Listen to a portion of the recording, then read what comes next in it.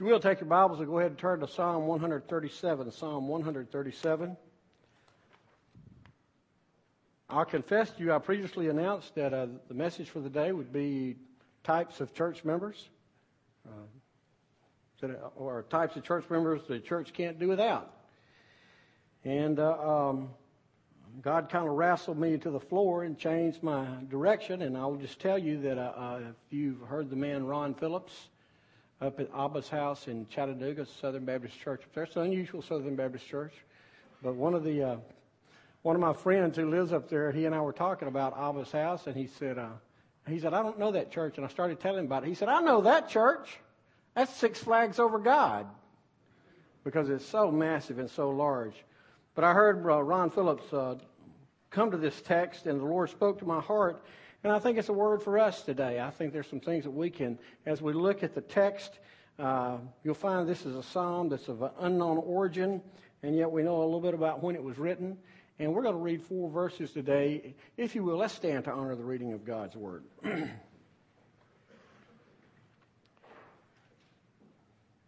By the rivers of Babylon, there we sat and wept when we remembered Zion. There we hung our lyres on the poplar trees, for our captors there ask us for songs, and our tormentors for rejoicing. Sing us one of the songs of Zion. How can we sing the Lord's song on foreign soil? Let's pray together. Heavenly Father, as we peer into your word, we pray that there'll be nothing else that blocks us from hearing your word. We pray that you will speak to us in ways that we've never heard. We pray that you will pierce our hard, cold hearts. We pray if there's someone here today that's lost their song, or they feel like they're in a foreign land, a strange land, we pray that today that you will restore their song, that you will bring them back into their own personal Zions. In your name, amen. In your name. Amen. Thank you. You may be seated. You know, there's nothing quite has the power of music today, of a song. Michael, thank you for leading us well today. Amen. When we get together and our hearts erupt in a song, a lot of things change. They talk about music being the universal medicine, and it is. It's out of the overflow of the heart that we sing. The Bible has much to say about singing. The Psalms are replete. Sing a new song to the Lord. Shout to the Lord. Make a joyful noise. I mean, we can go on and on. Praise the Lord with your song. Praise the Lord with all that you do. It's a song. And sometimes our song gets taken away. Hello? And for us to really understand and glean what I want us to glean, what I sense God wants us to glean from this text today, we're going to have to kind of take a historical snapshot. Now, I know I just lost the teenagers. I know they just said history. We're not going to do history. We do it during. But listen, I just want to give you a kind of a 30,000 feet passover of the nation of Israel and what brought us to this writing. Most of us remember the children of Israel came out of Egypt under Moses, and they came, and for a long time they had no king. They asked for a king, and they got kings, and I'll give you 3 names that you remember. You remember the name King Saul, you remember the name King David, you remember the name King Solomon. Those were the last 3 kings of what we call the United Kingdom. The country of Israel was united in one country. When Solomon passed out, first of all, you remember that Solomon was a rich dude. Do you remember that? He built this extravagant temple to the Lord, and he also built many other palaces, and he also was claimed to be the wisest man that ever lived, and he had 1,000 wives and concubines. Now I question that. But when he passed off the scene, his son Rehoboam in 922 BC came to the throne. Now Rehoboam wanted to be a good king, and so you know what he did?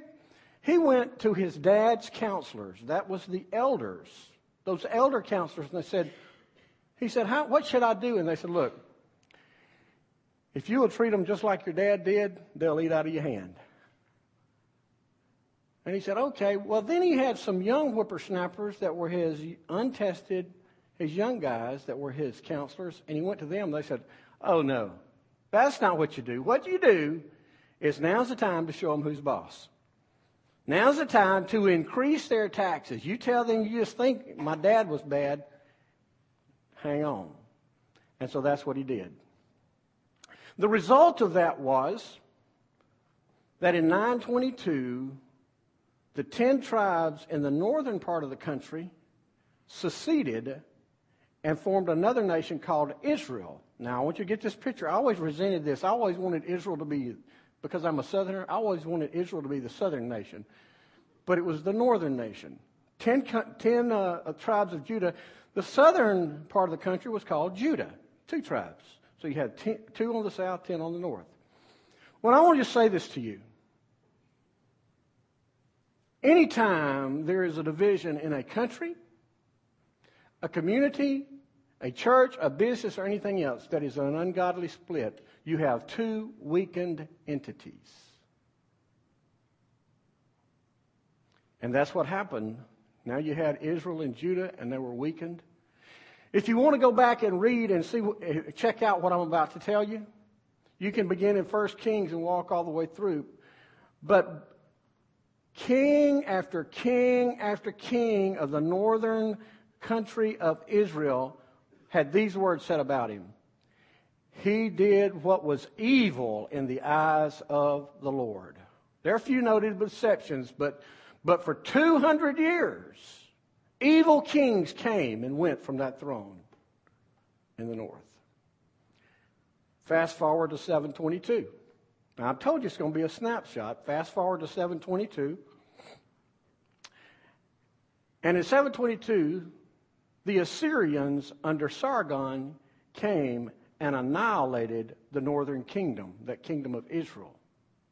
And they took the people into captivity. Now, you don't need to view this as we view the end of a war today where there's peaceful signing on a ship and everybody's treated humanely. Let me give you a picture, and I'll show you this in Scripture in just a second. If you picture this, men's bodies, those men who resisted the Assyrians are strewn around dead. Their women now have rings in their nose and they're connected together by a chain and they're led off into captivity. And in 722, half of those who were led away into captivity are never heard from again. Either they were destroyed by genocide or they were destroyed by cultural absorption. Well, now the southern country of Judah lasted about 130, 140 more years, depending on how you read. And here's what happened. King Nebuchadnezzar, mighty king of Babylon, came between 590 and 585 and destroyed Judah, burned the temple, tore the temple down, and took them into captivity, where they remained for 70 years. Now, it is toward the end of that 70-year captivity that this psalm is penned. These folks are in a foreign country and they ask, how can we sing in a foreign country? So this morning, I just want to take that thought of the foreign country, knowing we need a song. Has anybody ever lost your song and you can think symbolically that you were in a foreign country? Is anybody in this room? So I just want us to talk about the foreign country a little bit today. I want to begin, you can take scroll in the back of your bulletin. I want to talk about the types of foreign countries. The types of foreign countries. You know, I've never wanted to be a world traveler. I know some of you, that lights your fire. You just want to go everywhere and do everything. Well, I know why I've never wanted to be a world traveler. It's because when I was a teenager, it seemed like every story I read was about somebody who went to a foreign country thinking they were living under the laws of America, which are most generous laws on earth. And they go to this foreign country and they inadvertently break a law that they don't know is a law, and they wind up in jail for the rest of their lives. And by the way, as bad as our jails are here, they hold no candle to the severity of jails in foreign countries. I've never wanted to go to a foreign country. Now, I understand that Brother Nolan, preachers, Brother Terry, Others want to go to the Holy Land and all this kind of stuff. If God were to afford that to me, I may try, but that's just not really, never been my real cup of tea. But I want you to think about that foreign country. It's a strange place. It can be a strange country. It can be a strange continent.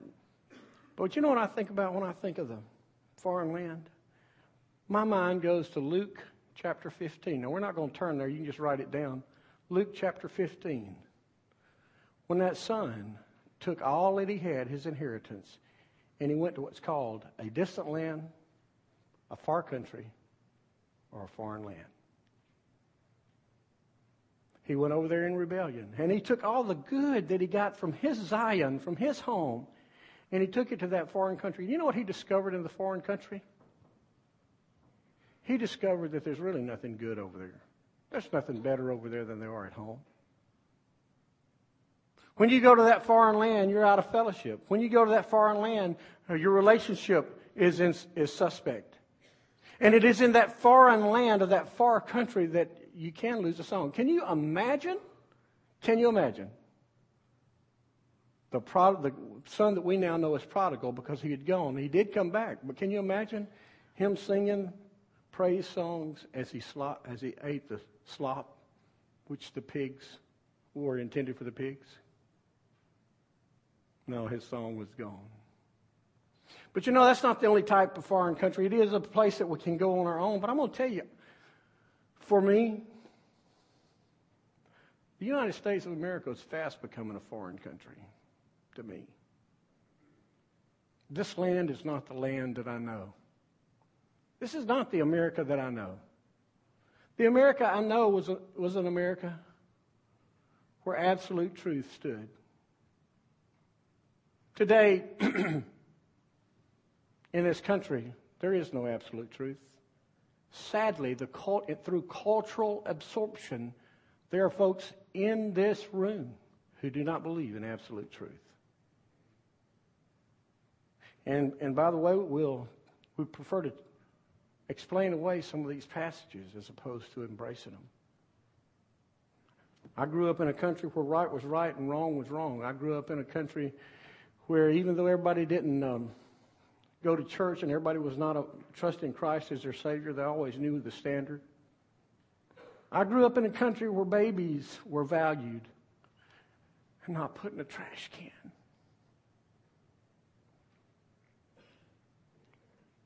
And by the way, Sarah, my commercial today, when you think about how we treat babies, it's the worst genocide. 40 million babies since the mid-'70s. Never given a choice at life. And here's what I'm going to tell you.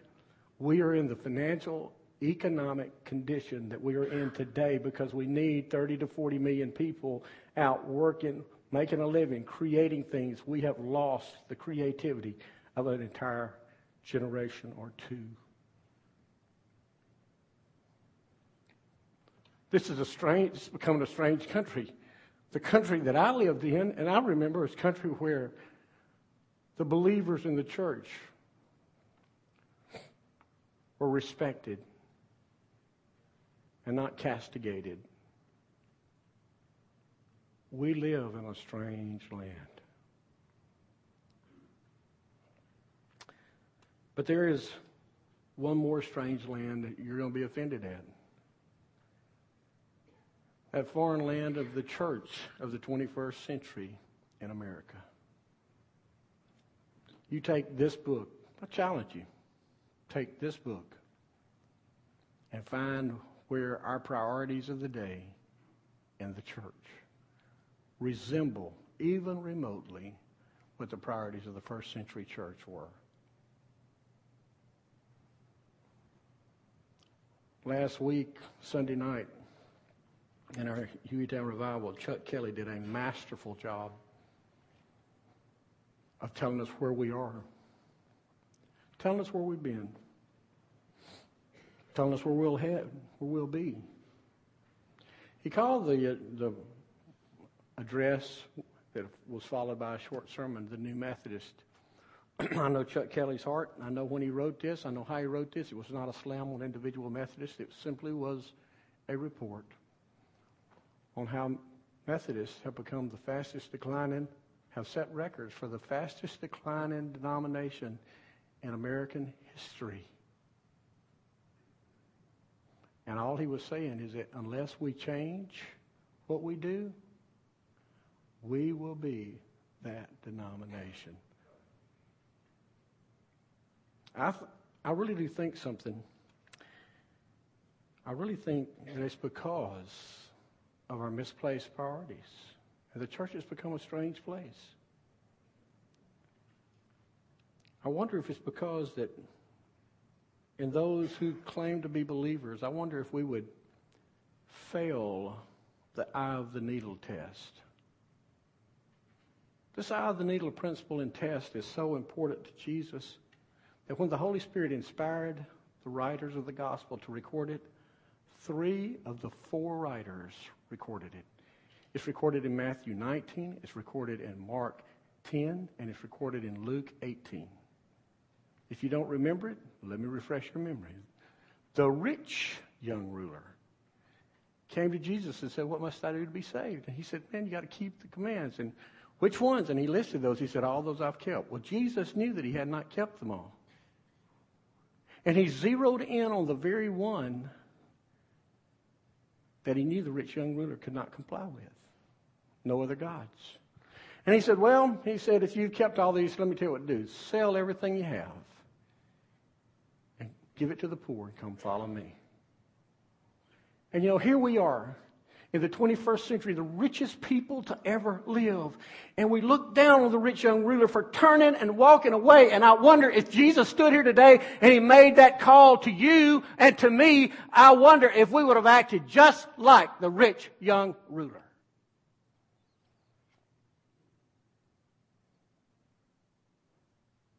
You see, in the foreign land, we lose our perspective. And the wrong things become our priorities.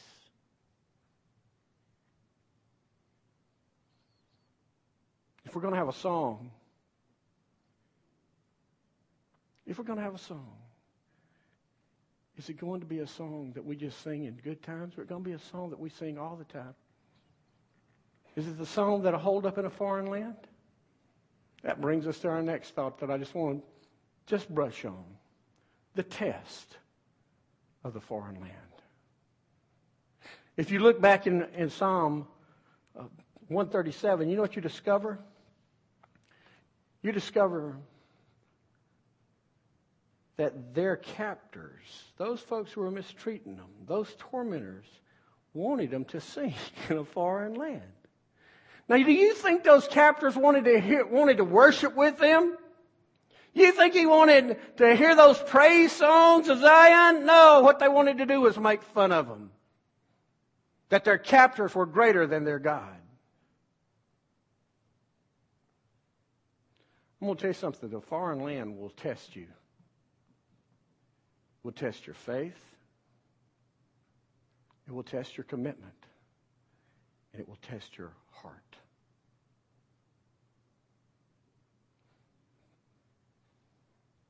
And I wonder, will we pass the test and be able to sing in a foreign land, or will we hang our lyre, our harp, our guitar on a tree and let somebody else sing? Thursday night was an incredible night. If you missed last week, I am so sorry. I hope you had something really important to do, because every night built on another night, and we ended up Thursday night, Kevin Helm, speaking life into our hearts. And with that entire, probably 700-800 people standing to their feet singing, "My chains are gone, I've been set free." And he challenged this. He said, some of you, and he had said this to me, I was sitting by him on the front row, and he'd said this to me. He said, "Isn't it interesting how people in large groups will do things that they will never do at home in their small groups?" Something about the energy. And he challenged us to take that song of praise from wherever we are and deliver it so that the world can see us praising him. And here's what I will tell you. In the foreign land, Satan will try to snuff out your song. He will make fun of you. He will ridicule you. He will even call your faith into question. But listen, greater is He who is in me than he who is in the world. So, Brother Jerry, you haven't pointed us a really good picture yet. Types of a foreign land, the test of the foreign land. I want to conclude with what I think are the triumphs in a foreign land. How do we get through it? How do we make our way back? If we've lost our song, if we do not have a song in the night, how do we get back? I think there's some clues here. I'm not going to tell you this is a 1, 2, 3. If you do it, it'll happen. I'm going to tell you that there's some clues here that'll help us. And I'm going to give them to you in one word, okay? One word. One word apiece, 5 words. One word apiece, 5 words. So don't be confusing. First that I see, and this principle runs all through Scripture. You can go over and look at it in Revelation chapter 2, and it still abides. They said, by the rivers of Babylon.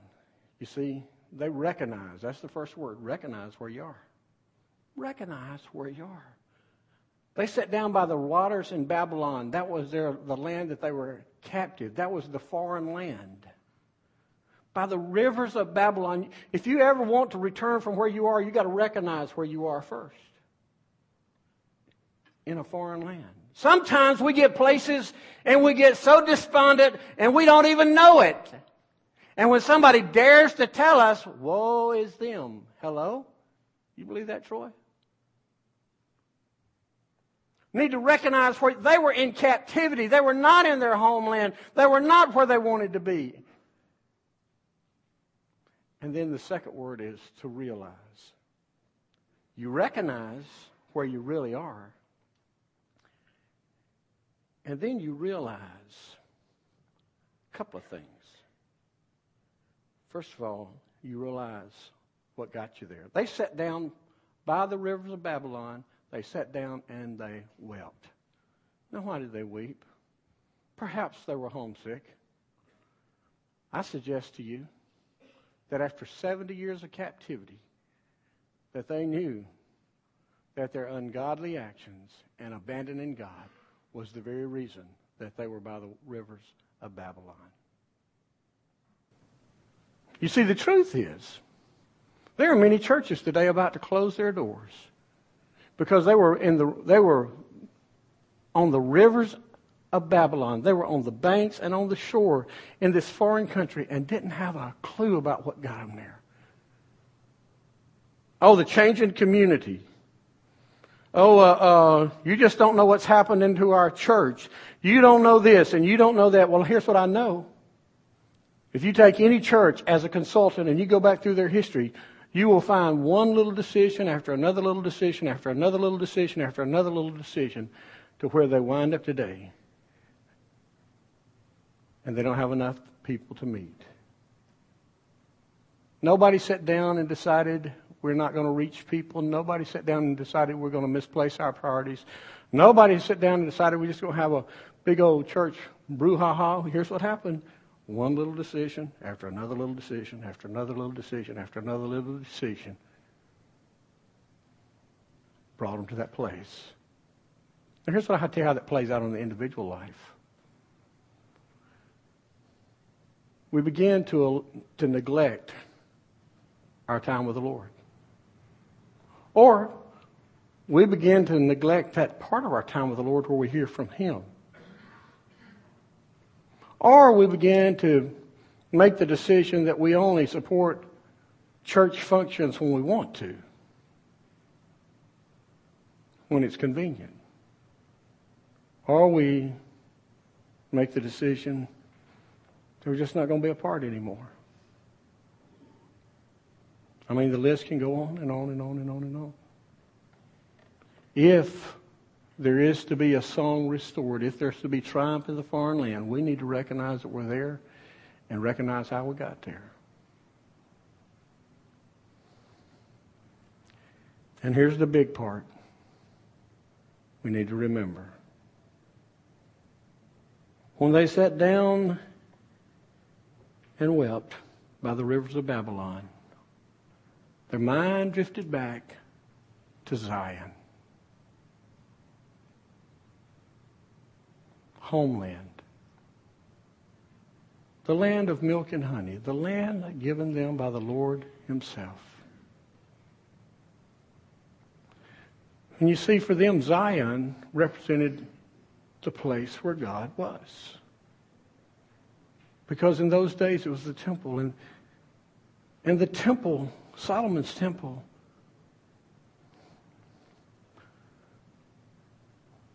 was an earthly illustration of God's manifestation. When they were at home in Zion, they felt like they were with God. Are you with God today? One of the things that Chuck Kelly asked last Sunday night is, what is your status with God? Well, you don't have to tell me. When I ask the question, you already know. Your motives, your heartbeat. Some of us need to remember the last time that we really were real intimate with Him. And I'll just tell you, you cannot be intimate with Him. You cannot be intimate with Him and not want to be intimate with brothers and sisters who walk with Him.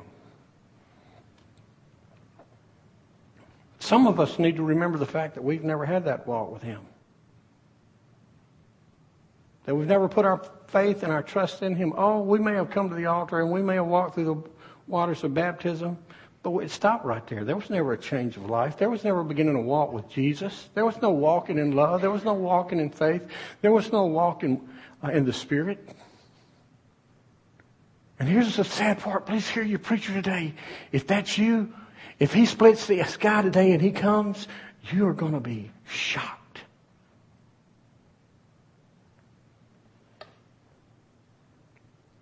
Sing in a foreign land? Wow. Remember home. If I want to play it on down, we could go to Revelation chapter 2 and we find that we need to repent. That's what the Scripture says. There is no salvation outside of repentance. Did I say that correctly? There is no salvation outside of repentance. If when you came to Christ, you just came and gave Him your life and you never realized that you needed to repent and turn, that was no salvation.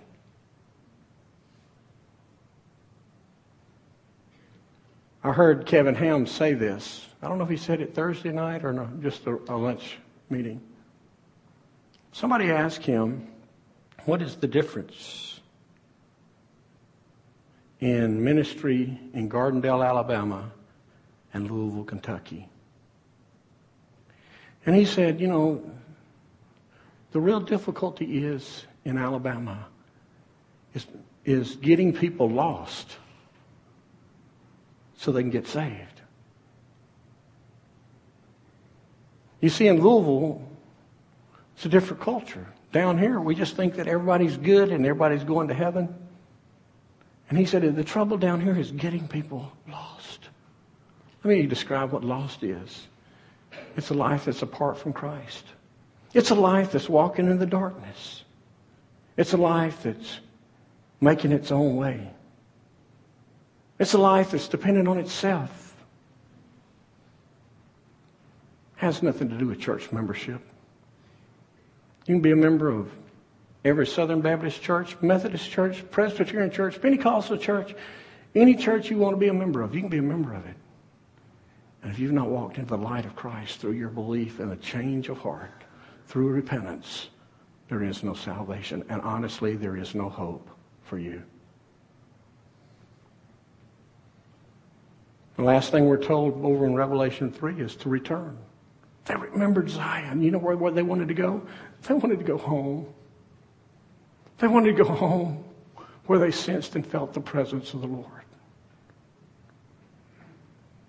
You see, a song has a way of stirring us up and reminding us of how our hearts used to be alive. Many of us musicians will remember the granddaddy of all musicals, Hallelujah. Bill Gaither put it together. You remember how it started out? Let's just praise the Lord. In that musical, and don't hold me to this because I'm working off this senile mind, I know that a guy named Doug Odom was one of the soloist narrators. I believe he did the old Rugged Cross Made a Difference. But Doug Odom was an artist in his own. I don't even know if he's still alive today. If he is, he has to be 80, 85 or more. Big voice, wonderful voice to listen to. On one of his albums, the old albums, teenagers, you don't even know what that is. That's a CD on steroids, vinyl. He had a song entitled, What Would I Do Without His Music? And he began it this way. He said, every year I travel 250,000 miles in a bus, probably another 100,000 in a plane. And said, I go night after night, and I'm just not sure I'm doing any good. I get weary. My soul gets tired. My body gets weary, and I come home. And when I come home, I plop down in my old chair, and I wonder, what's the use? Nobody's really listening. And he said, Laura Lee, that's his wife, she looks at me and she sees my face and she knows what it's going to take. And she goes over to the stereo. I can't even compare a stereo to a CD player. She goes over to the stereo and she puts on some of his music and said, it's not long before my heart begins to revive in me again. You see, if we're going to sing in a foreign land, we must first have a song in Zion. I want to leave you the way Chuck left us last Sunday night. Would you put that up there, please, Van? I began this talking about the history of the Jewish people. In that 586 encounter where Nebuchadnezzar took the country of Judah captive, he burned everything. He looted the temple, took the holy things of God to Babylon. And the only thing that's left of that original temple is this wall. Thousands, if not millions of people come there every year to wail for the former glory. Now I'm going to leave you at the wall today. And I'm going to ask where your song is. First of all, do you have a song? Has Jesus touched your life? If not, why not let him today? You could be the one in the baptistry next week if you let him change your life. But perhaps you know that he's touched you and changed you. And yet, if you're honest, and it doesn't really matter which foreign land you slipped into, but you know that you slipped in a foreign land and lost your song. Oh, it changes your demeanor. It changes your outlook, your inlook, your uplook.